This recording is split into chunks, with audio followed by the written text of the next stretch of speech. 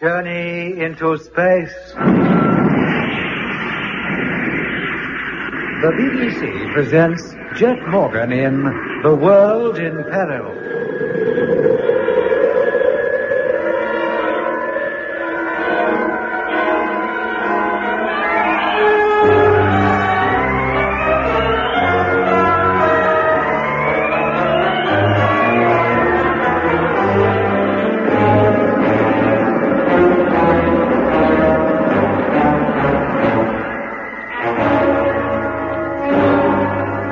Jet Morgan and his crew are on the way to Mars in the rocket ship Discovery, accompanied by two remote-controlled freighters. After 5 months coasting out to the Martian orbit, the time arrives for the transference of fuel supply from the freighters to the Discovery prior to slowing the spaceships down so that a landing on the red planet can be made. So, donning their spacesuits, Jet and Lemmy transfer from the Discovery to freighter number 1, carrying the fueling lines with them. After securing the lines, they enter the freighter from which they will control the refueling operations. She's filling up. We're beginning to hear things again.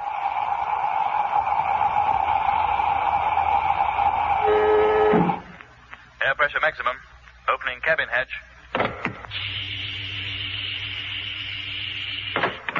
As soon as you get up there, Lemmy, switch on the radio, and I'll check the air replenishing system. No point in working without suits on if we can avoid it. No, mate. Uncanny, isn't it? How do you mean, uncanny? I don't know. Coming into this ship like this, finding it all dark and without a crew, it don't seem right somehow. It's like going into an empty house, one that's been empty for years. Hey, listen.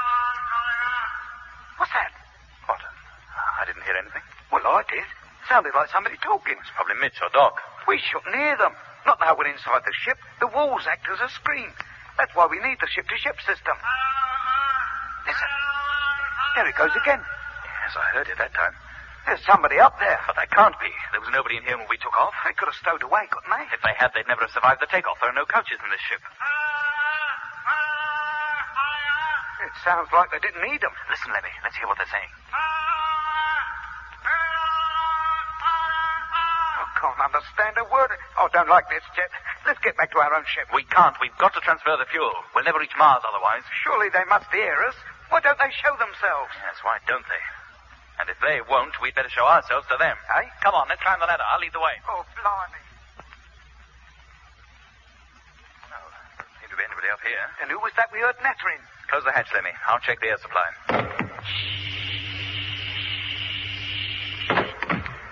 Everything seems to be okay with the air. You can take your helmet off. Yes, mate.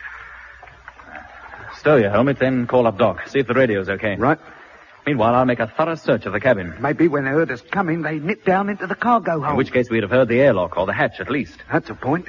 But where else could they have gone? Nobody could hide in here. The only place they could be is down in the inspection hold. I'll take a look there. Now, be careful, Jet. Don't go doing anything stupid. Oh, don't worry. The inspection hatch is transparent. All I have to do is put the light on and look. Oh, what are we panicking about? The ship-to-ship radio's on, isn't it? That means the receiver in this ship must have been alive before we even got through the airlock. Doc's probably been calling Then why isn't he still calling? I'd stake my life on that voice not being Doc's. No, it wasn't much like it, was it? But I'll call him up, Jet, just to make sure.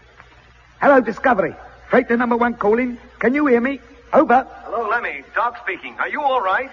Yes, mate. Why? Oh, I heard you calling a couple of minutes ago. Oh? What was I supposed to be saying? Oh, I couldn't make it out. It was a strange voice, all distorted. I couldn't understand a word. So you heard it, too. We thought maybe it was you.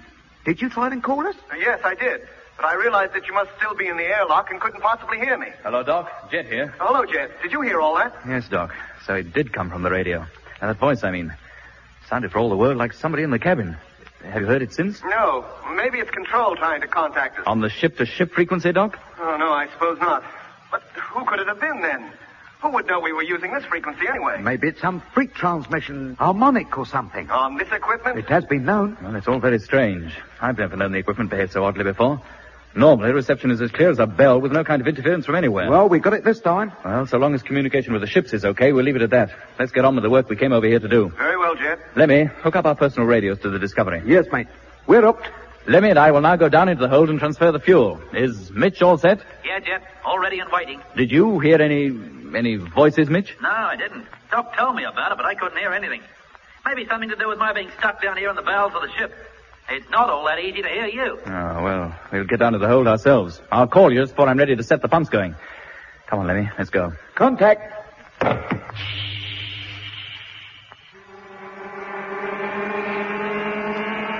Coming up to maximum, Jet. Check. Ready to switch off. Cut. Tanks now filled. Pressure 478.5. Good. I'll leave you to extract the residue from the lines. Okay. Meanwhile, Lemmy and I will prepare to leave this freighter. Once we're outside, we'll disconnect the lines and return to the Discovery. Good on you. Hello, Doc. Did you hear that? Yes, Jet. And did you hear that? That voice is definitely trying to contact somebody, and he's not succeeding. All right, Doc. Keep listening. Stay on the ship-to-ship system until we get back. Record all you hear. Sure, Jet. Oh, he's persistent, isn't he?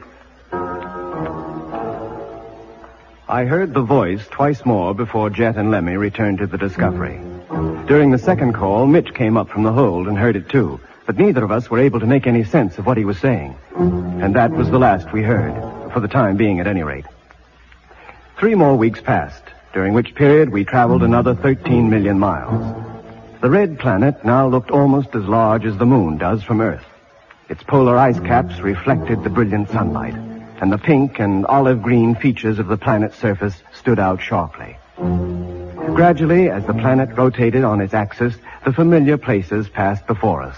The Lacus Solis, the Argia Desert, and the Mare Erythraeum were easily discernible. The planet looked lifeless. At this distance, it didn't seem possible that human, and so far as we knew, inhuman beings roamed its surface, tilled the land, and populated the strange pyramid cities which we knew to exist in the oases where the canals meet. We were rapidly approaching the time when we would have to slow our ships down to match the speed of our objective. Unless we did, we would overshoot and miss the planet entirely. Only 5 million miles now separated us from Mars. But in spite of our speed, our spiral course dictated that it would be another week before we could go into free orbit round the planet. And before that could be achieved, we'd have to slow down. We carried no forward motors in the Discovery or the freighters, so it was necessary to turn the ships over before the braking power was turned on. We strapped ourselves to our takeoff couches and got ready for the turnover routine. Position control panels. All set, Mitch? Yeah, Jet. Doc? Okay. You, Lemmy? All right, mate. Then switch on the televiewer. Televiewer on. Freighters in full view. Mitch, gyro. Gyro. Contact. Freighter gyros, contact. Position, Lemmy? Bang on. Our points of reference were the stars. Slowly, very slowly, the great ships began to turn over. Rate of turn, Lemmy. 0.5 degrees. I could see the 2 giant freighters very clearly on the screen. As always, they appeared to hang motionless against a background of myriad stars set in a velvet black sky. And then, slowly, very slowly, the sky began to revolve. Stars, which for so long had occupied an apparent permanent place on our televiewer screen, now began to move out of the picture, and new ones appeared to take their places. Of course, it wasn't the stars that were moving, it was us. 1 degree. 1 degree. We had 180 to go, at the end of which our ship's tail would be facing the direction in which we were traveling, and its nose pointing in the direction we had come. 1.5 degrees.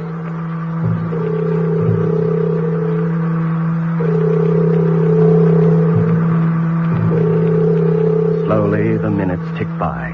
And slowly, as the ships turned turtle, the background of stars on the televiewer screen also turned over. 179 degrees. At last, after what seemed an interminable time, the maneuver neared completion. 179.5 degrees. Stand by to cut gyros. 180. Ship's gyro. Cut. Freighter gyros, cut. Stern televiewer, Lemmy. Stern view on. And there she is, the red planet, slap in the center of the screen. Stand by to fire motors. Standing by. Position, Lemmy. Okay, Jet. No drift that I can see. Firing in 20 seconds. Freighters, Doc. In position and ready to fire. Motors, Mitch. All set. 15 seconds. Let's hope when we put the brakes on we don't go into a skid. Oh. 5 seconds. 4, 3, 2, 1. Contact. Rate of motors firing. Speed decreasing. 4,500. 4,100. 3,700.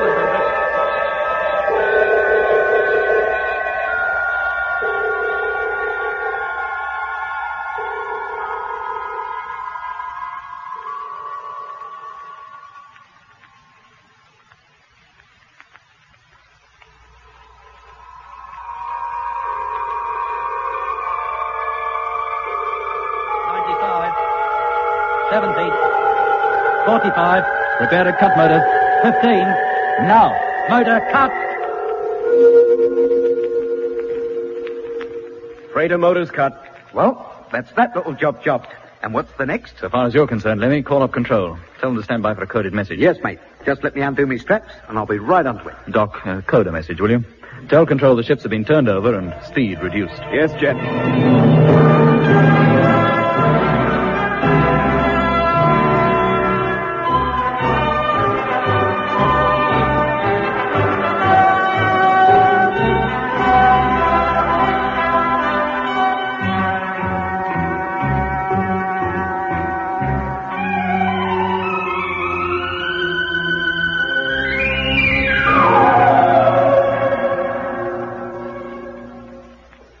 Look at it. The Larca Solis, the Eye of Mars. Looks just as sinister now as it did the first time we saw it. You remember, Mitch? Too right I do, Lemmy. Lemmy, Mitch. Yeah. Coming, Jet. All right, put up the telescope now, Lemmy. Jet wants to discuss our orders. I'll be right with you, Mitch, boy. Yeah. Come on, then. Well, gentlemen, by this time tomorrow, if all goes well, our journey will be over. And we'll be encircling Mars in free orbit about 1,000 miles above its surface. And the best of luck. And what does that remark mean exactly? Oh, nothing in particular, Jet. But as soon as we go into the free orbit, they're bound to see us, aren't they? Well, they might mistake us for stars. And they might not. The fact remains we have to go into free orbit. Yeah, how long do we stay there? For as long as it takes us to survey the whole surface of the planet in close-up. Jet, what do you hope to see? Well, we should be able to see the city in the Larca Solis quite clearly. We could also confirm the existence of other cities, too. That so-called flying doctor told us there were many more in the northern hemisphere. And then? Then we select the loneliest spot we can find and make a landing. What about the ice caps? They were good enough for us before. The only trouble with landing on either of those is we'll have to travel such a long way before we can hope to meet anybody. And in an emergency, we'd also have a long way to get back. Yeah, so all we have to do is land in a lonely place, near a city. You know, there's one thing in favor of landing back on the ice cap, Jet. What's that? Well, when we panicked away on our last visit, we left a freighter full of supplies, a complete land caravan, and a radio station at our polar base. If they're still there, they could be very useful. Perhaps. Meanwhile, we have other more important things to discuss. There are 4 things above all else that Space HQ want to know. First, how are Earthmen conditioned and how, if at all, can they be brought back to normal? And if they can, what will they remember of the time they were in a conditioned state? Yeah, from personal experience, I'd say very little. But when you came back to normal, Mitch, you remembered quite a lot. Yeah, only events in which you had a share or could remind me of. Exactly.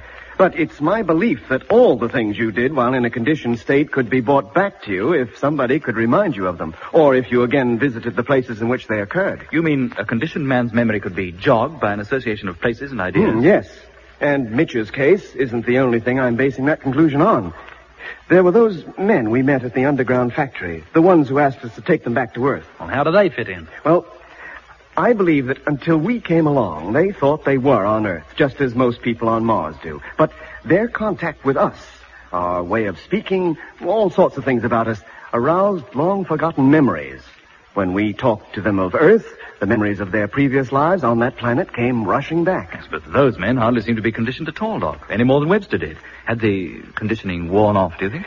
Very probably it was allowed to wear off. We mustn't forget that even though those men looked young, they were, in fact, very old. They knew, even though they didn't admit it, that they were too old to return to Earth. Back home, they would have reverted physically to their true age and died. So there was no need to keep them conditioned any longer. They wouldn't escape.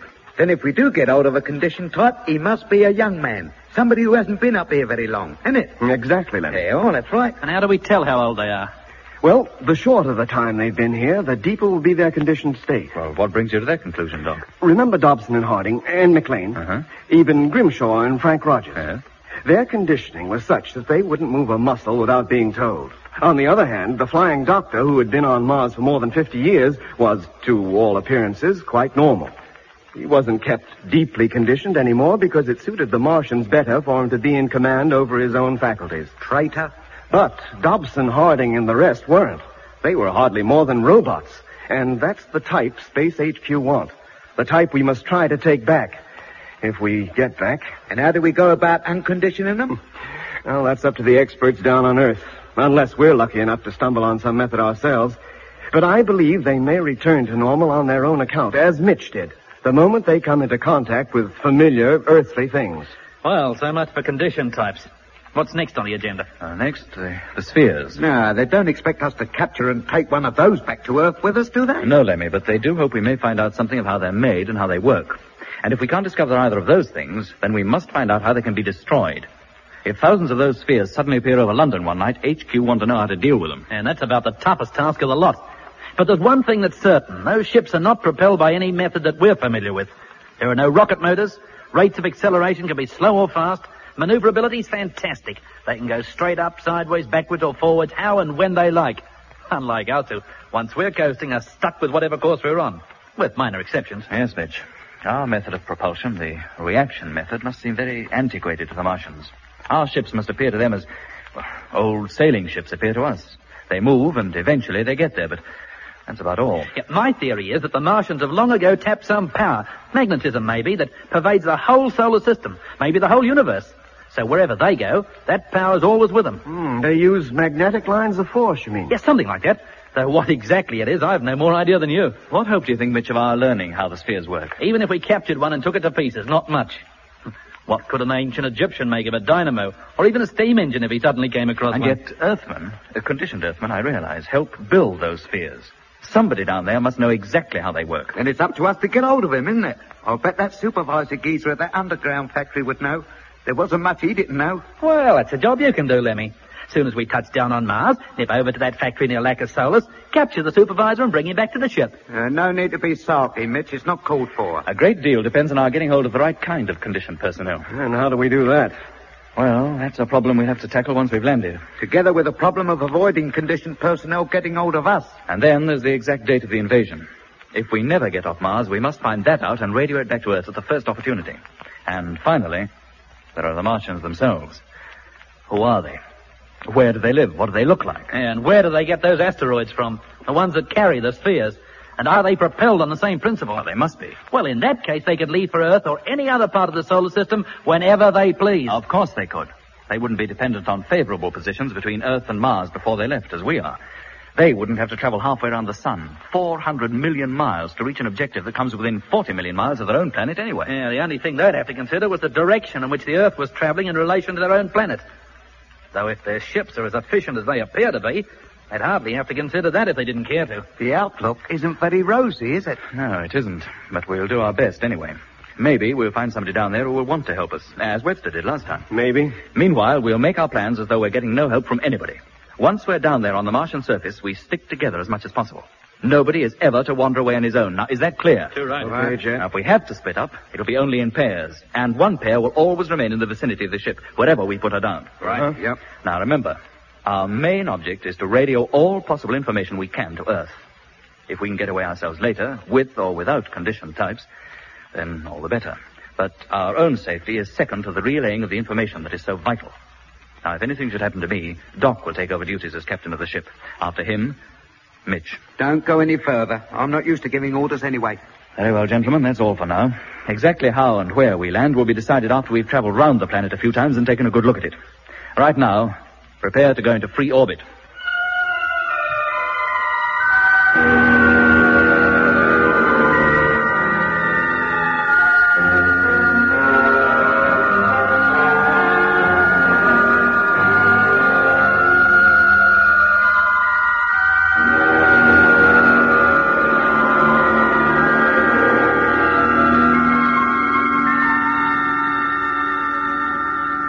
How's it going, Mitch? Hey? Oh, fine, Jet. Everything's bang on. The freighters and the Discovery can be fired just as soon as we're ready. We don't need to transfer more fuel. Nah, not until we're in free orbit. We've still got enough in the tanks to get us that far. Good. How far off are we now? Oh, about 5 hours, Doc. I only hope this trip has been worthwhile. Well, why shouldn't it be? Oh, I don't know. When I think of those Martians with all the power they have at their disposal, the thousands of ships they must have, And then I think of us and these, let's face it, antiquated space machines. I know, Doc, I know. These 3 ships are the only ones the Earth possesses that can fly beyond the moon. Well, I don't think it'll help to dwell on the fact. No. It just seems so hopeless. As hopeless as David going out to meet Goliath. Hmm? If I can drag Lemmy away from the telescope, I'll get him to call control. Oh, I'll do it. You've got plenty on your hands. Thanks, Doc. The message is already coded. He can send it as soon as he's made contact. All right. Hey, Lemmy. Hello, Doc. Here, do you want to have a look? Maybe I will. But Jet wants you to call up control. There's a message waiting on the table. Oh, just as I was enjoying myself. Now get over to the radio. There's a good fellow. Yes, Doc. Right away. Hey, Jet, Doc. He's here again. I heard him. What was that, Lemmy? The voice is back. Come up, almost slept on control's frequency. Are you sure it isn't control? Of course I'm sure. I switched the gear on and there he was. I hadn't even called anybody. Well, how loud was he? Strength 1 to 2, but it was him all right. Were you able to make out what he said? No, not really. He was on and gone almost before I realized it. I don't know how long he'd been calling. There he goes again. Quiet, Lemmy. Switch on the recorder. Yes, Jet.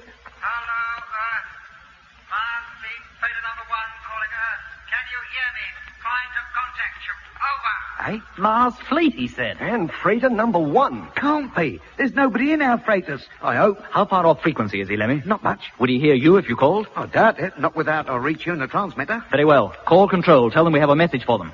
Hello, Earth. Discovery calling control. Have a message for you. Come in, please.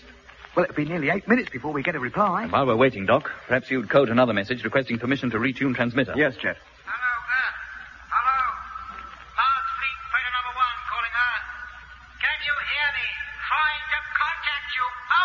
All right, there he goes again. He seems to be in a bit of a state, doesn't he?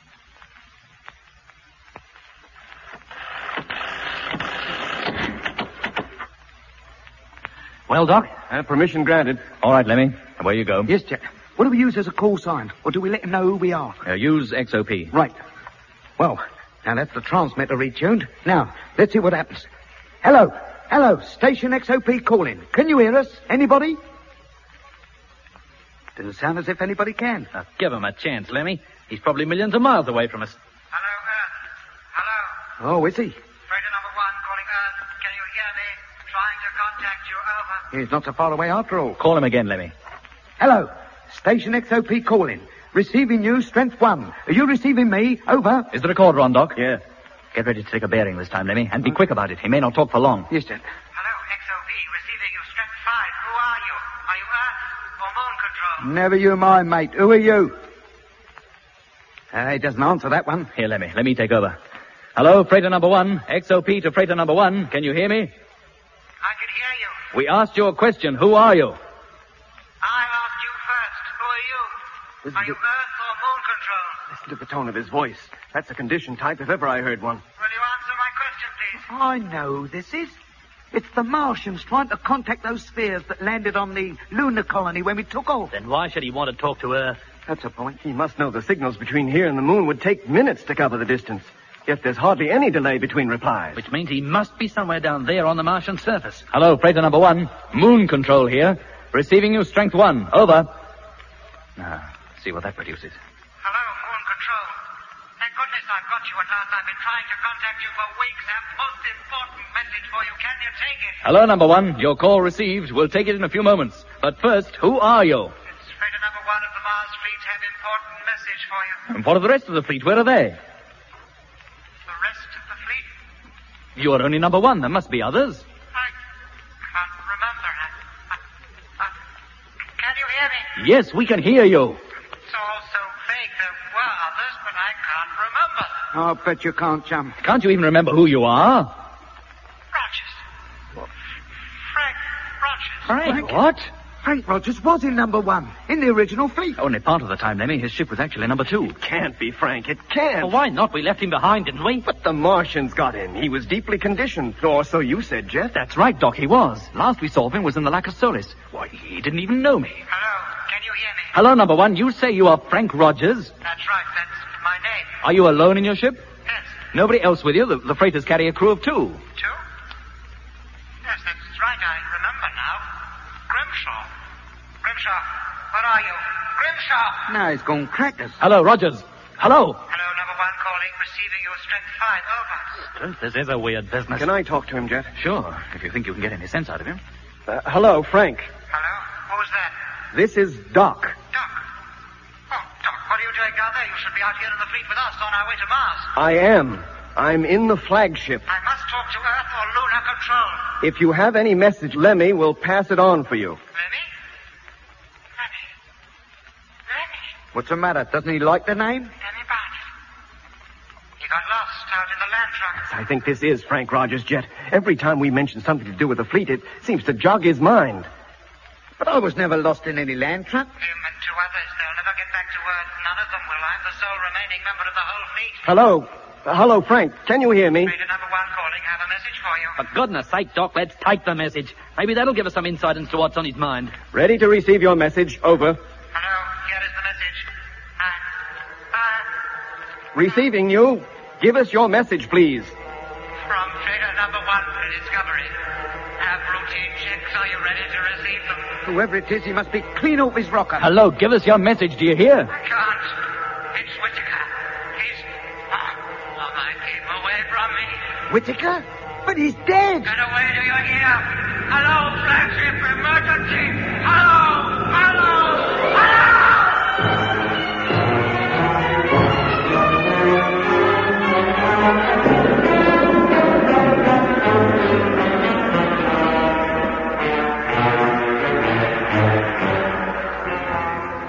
That was episode 6 of Journey into Space. Taking part in this recording were Andrew Foulds as Jet Morgan, Alfie Bass as Lemmy, Guy Kingsley Pointer as Doc, and Don Sharp as Mitch. Other parts were played by David Jacobs. The orchestra was conducted by Van Phillips, who also composed the music.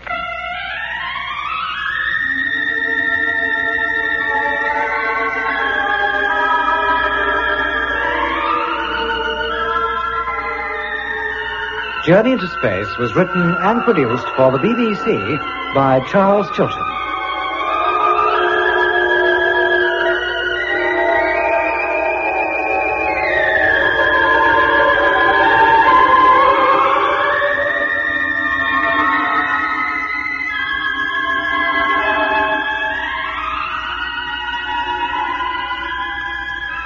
And you can hear episode 7 at the same time next week here on BBC Radio 2.